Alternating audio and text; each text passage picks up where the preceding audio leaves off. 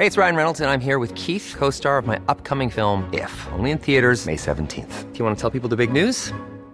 All right, I'll do it. Sign up now and you'll get unlimited for $15 a month and 6 months of Paramount Plus Essential Plan on us. MintMobile.com/switch. Upfront payment of $45 equivalent to $15 per month. Unlimited over 40 gigabytes per month. Face lower speeds. Videos at 480p. Active Mint customers by 531.24 get 6 months of Paramount Plus Essential Plan. Auto renews after 6 months. Offer ends May 31st, 2024. Separate Paramount Plus registration required. Terms and conditions apply if rated PG. I'm Sandra, and I'm just the professional your small business was looking for. But you didn't hire me because you didn't use LinkedIn Jobs. LinkedIn has professionals you can't find anywhere else, including those who aren't actively looking for a new job, but might be open to the perfect role, like me. In a given month, over 70% of LinkedIn users don't visit other leading job sites. So if you're not looking on LinkedIn, you'll miss out on great candidates like Sandra. Start hiring professionals like a professional. Post your free job on linkedin.com/people today. Burrow is a furniture company known for timeless design and thoughtful construction and free shipping, and that extends to their outdoor collection.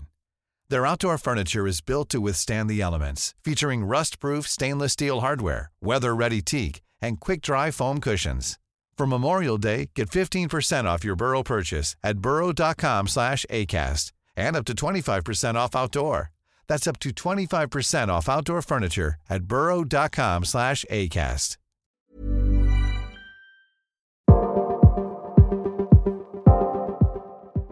Good morning, everybody. Welcome to Daily Crypto News for Wednesday, November 15th, 2023. My name is Matt, and I watch this guy on YouTube. His name is Ryan Shaw, and he does all kinds of Tesla or EV-related YouTube videos. And yesterday, he was talking about the release of the Cybertruck. You know, the Tesla has this new crazy-looking EV truck that's going to be released in the end of the month. They're doing a big delivery event. And so we're finally going to see people, actual consumers, customers, getting their hands on the Cybertruck. But the thing is, when you buy the Cybertruck, it comes with a clause. And the clause is that you can't sell the Cybertruck within 1 year.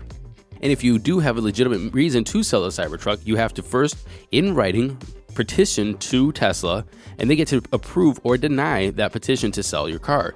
And if they say you can sell the Cybertruck, they get first dibs, which obviously is not going to be the best offer.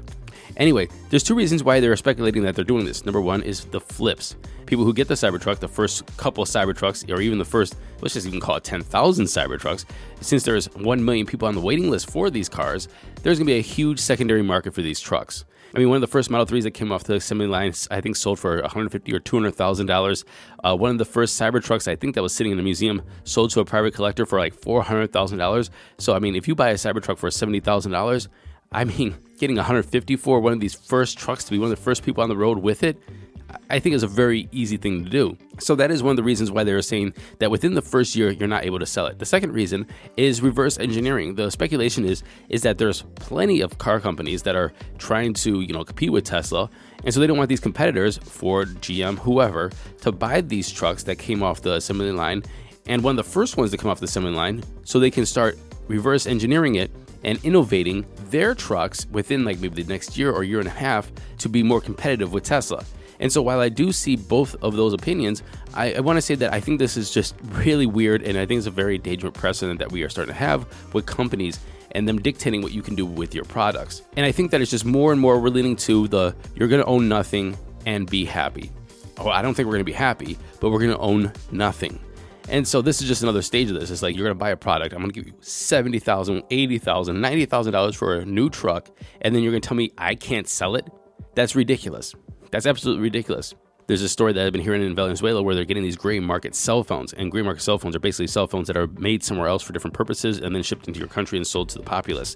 I mean, for example, maybe you have American market cell phones. You ship them into Venezuela and send them there. And when I was in China, we couldn't get the iPhone because I was in China when the iPhone actually came out and people wanted the iPhone. And all of the phones that were sold in China for the longest time, the original iPhone, the iPhone 3, the 3S, I think before they started selling in China officially, but they were all gray market.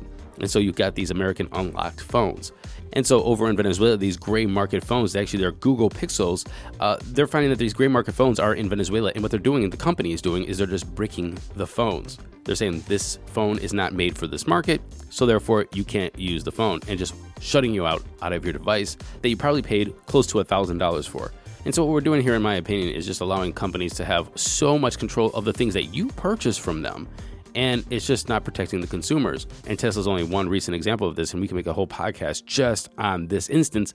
And I just want to bring it to your attention. Maybe I'm tripping. I understand the reasons behind this. The reverse engineering, my opinion, is if you are not ready to compete on the market, if you're not ready to put your product out there, then don't put it out there. You have to wait. And if you can't scale your product to deliver as many, so it's basically you're flooding the market with this product, and you're worried that only a couple is going to get on the street and then they're going to reverse engineer it and it's going to tap into your market in the future, then you're just not ready to roll out the product. Second of all, this whole secondary market of your product, the flipping of said product, that's not your concern. That's the market. That is not the company's concern. And it really bothers me that they're trying to control the market like that. Anyway, what do you think? This is my morning rant, MATT at dailycryptonews.net. I know this isn't crypto news, but it is tech, so let me know what you think. Moving into some crypto news, finally, Jim Pfaff, he's a friend of mine, and he's been appointed the Chief Executive Officer for American Blockchain PAC. Jim has been the chief of staff of two prominent congressmen, Tim Huelskamp of Kansas and the infamous Tom Massey of Kentucky.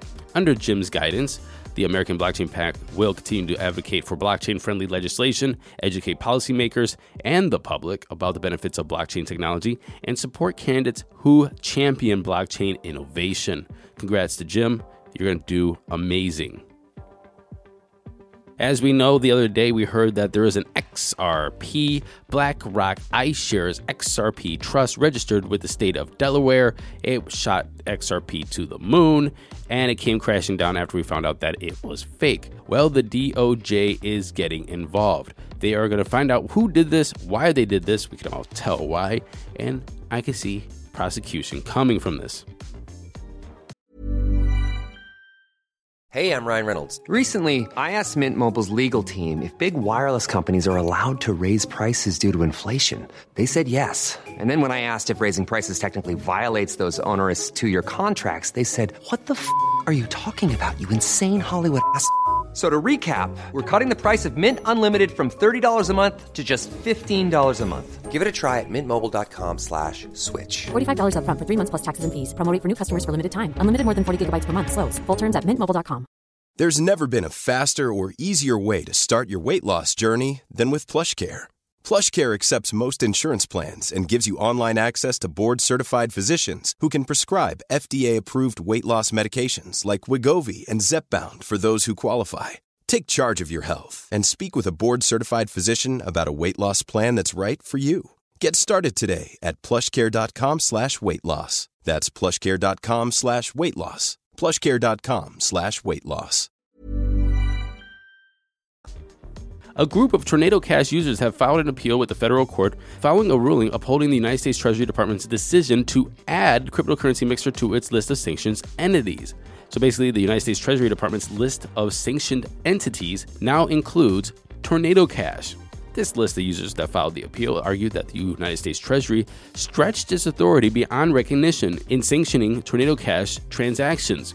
According to the plaintiff, smart contracts under Tornado Cash identified in the lawsuit were immutable and ownerless and failed to meet the United States Treasury's regulatory definition of property subject to sanctions.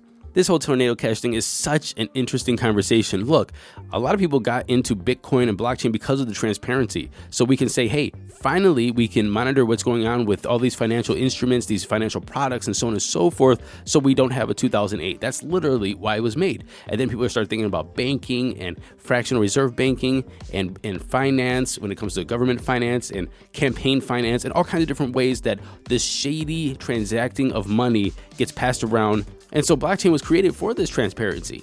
And so then when a tool is issued to skirt said transparency, to obfuscate your transactions, it goes against, in my opinion, what we wanted blockchain for in the first place. But with that said, don't people have the right and should have the ability to have cryptocurrency, to transact in cryptocurrency, and yet still be private and still have their transactions be private? And even if it isn't just for personal transactions, yes, I know that there's the shady dealings of the governments and terrorist organizations and money laundering and so on and so forth. But what if you just have a business? Then you want to use stable coins to transact. Why? Because it's cheaper and faster. But then you also don't want people to understand how much you're paying for product. Doesn't that make sense? That you could just send the money, obfuscate your transactions so you can receive your product, but you don't want your competitors knowing how much you're paying for product? That makes sense. And finally with this, just like Silk Road, do you really blame the people who built the system Or do you blame the users who use the system illegally? And that's, again, another very interesting question that we really can't figure out as, I think, societies and humans for the most part. If you build something and it's used for criminal activities, are you at fault? Are you at fault for not killing your project because criminals are using it, even though it actually has some good use cases?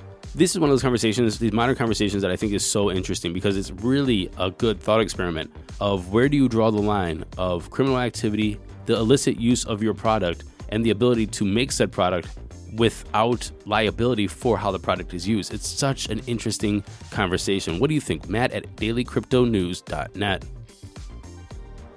Billionaire real estate developer Frank McCourt's said that dodgy cryptocurrencies and silly NFTs are not the same as the core technologies that can actually help make the internet better for us. He said that the narrative of blockchain has been spoiled. He continued to say that blockchain has the potential to fix the internet. And by fix, he means identity, provenance, verifiable attributes. Those are the things that blockchain does extremely well. Immutable fact, non-corruptible information. And this is so true. I think I actually said it on Monday's show. I really hate when you're talking to people about blockchain or crypto and they start going like Ponzi scheme and JPEGs and blah, blah, blah. And they say we should shut it down and make it illegal. Do you not understand the complete change that adding this technology across the board to AI, to personal ID verification, to voting, to tracking authentic or counterfeit goods, this technology can be added so many different places to literally fix the way that we conduct our digital lives, to make it so that we can trust information, and I mean media, pictures, audio, that we can actually get royalties for the things that we produce, that we can have a trace of events because we want to make sure that things are authentic, that I'm not buying fake Gucci bags or something, that we can crowdsource and democratize so many operations like the token render. I think that's an amazing idea. Do you have extra GPU power in your computer that you can basically rent out for people who are trying to render huge files, huge projects? Well, you can get paid in that token. And smart contracts, let's not even go down smart contracts, the amazing infinite possibilities a smart contract can have on business, on personal lives, on real estate, on so on and so forth. Look, it's all been tarnished by JPEGs, scams, Ponzi's, shitcoins. And he is so right. But why do we always ask billionaires about their opinions? I mean, where is Ja Rule to make sense of all of this? OpenAI CEO Sam Altman told the Financial Times yesterday that GPT-5 is in the early stages of development. GPT-4 has become more powerful than ever, analyzing images, working with code, handling larger context windows, and supporting integration with DALL-E 3 to create images, and with Bing browser involved as well. ChatGPT-4 already represents the most powerful large language model available to the public today. If ChatGPT-5 pushes the boundaries even further, it could have massive implications across industries from healthcare to education and finance. Concerns are there around biases, misinformation, and the malicious use. And finally, for the first time in U.S. history, the architect of a so-called NFT rug pull scheme has been convicted of a federal crime and could soon end up behind bars. The 25-year-old founder of Mutant Ape Planet NFT collection pled guilty on Tuesday at a federal courthouse in Brooklyn to wire fraud charges. He was accused of conspiring to commit wire fraud in the process of defrauding Mutant Ape NFT holders for almost $3 million. He now faces up to 5 years in federal prison and has agreed to pay $1.4 million in forfeiture, according to the Department of Justice.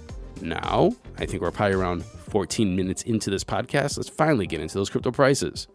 Here comes the money. Here we go. Money talk.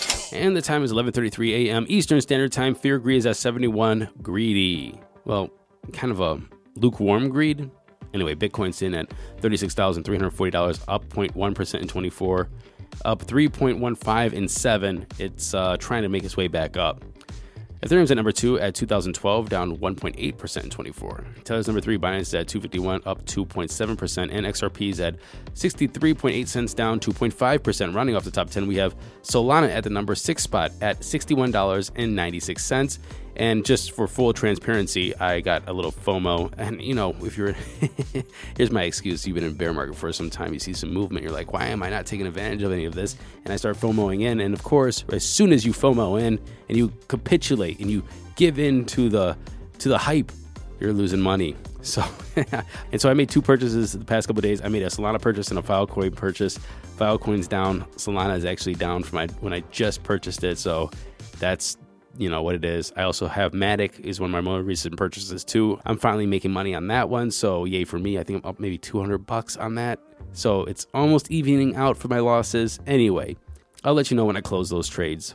USDC is number 5, Cardano's number 8, Dogecoin's number 9, and Tron's number 10. Can we please kick Tron out the top 10? Why are you there? Total market cap's at 1.4 trillion, a Bitcoin dominance of 50.8, and an ETH dominance of 17.3. And that was our show today. Hope you have a great Wednesday, and until tomorrow, happy hodling, y'all.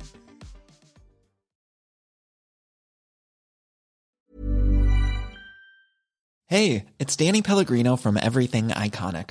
Ready to upgrade your style game without blowing your budget? Check out Quince. They've got all the good stuff, shirts and polos, activewear, and fine leather goods, all at 50 to 80% less than other high-end brands. And the best part? They're all about safe, ethical, and responsible manufacturing. Get that luxury vibe without the luxury price tag. Hit up quince.com/upgrade for free shipping and 365-day returns on your next order. That's quince.com/upgrade.